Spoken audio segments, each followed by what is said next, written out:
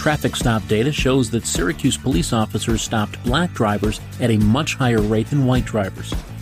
Masks are now required at childcare and daycare centers in New York State. And a proposal to redevelop the former Hinnerwaddle site is rejected. This is your Syracuse.com flash briefing for Thursday, September 16, 2021. I'm George Owens. Traffic stop data released by Syracuse Police show that officers disproportionately stopped black people, specifically young black men, over a 3-month period earlier this year. From April through June, black drivers made up 79% of traffic stops by the police department. Syracuse is about 30% black.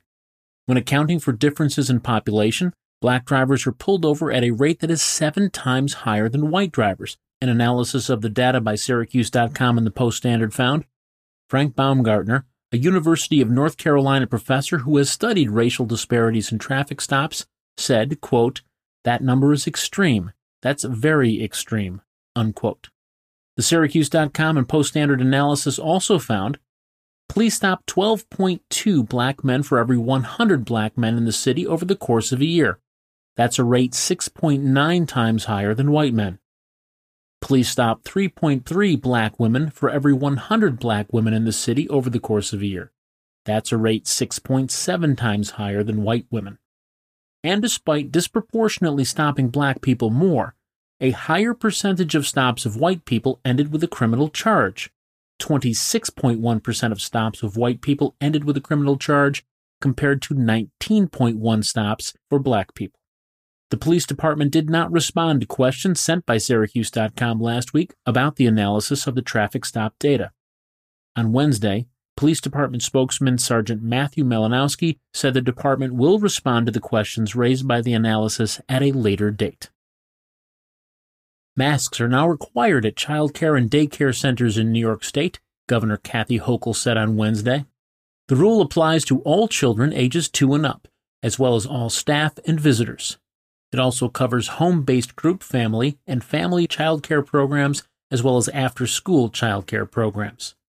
Masks are also now required at state-regulated residential and congregate day programs, such as inpatient and outpatient mental health facilities and substance abuse sites.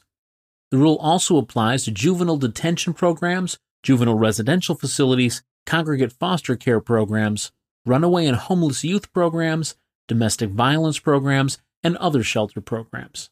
The new requirements apply to anyone medically able to tolerate wearing a mask, and to both vaccinated and unvaccinated individuals. Meanwhile, 3 more Onondaga County residents have died of COVID-19, County Executive Ryan McMahon said on Wednesday.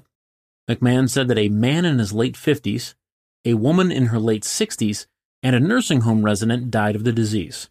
In total, 744 people have died from COVID-19 in Onondaga County. The town of Clay has rejected a proposal by 3 developers who plan to redevelop the site of the former Hinnerwaddles Grove with a mix of commercial retail and residential buildings. The developer needed zone changes for the 30-acre site on West Taft Road, and the town voted in August not to grant those changes. The planning board, which also reviewed the application, recommended that the town reject the plan. In its vote to turn down the zone changes, the board said the proposed use was too dense for the site and would create too much traffic. Hinnerwaddles closed in 2018, and the property has been vacant since then.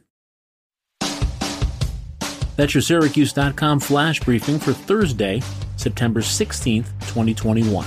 I'm George Owens. Thanks for listening, and have a great day.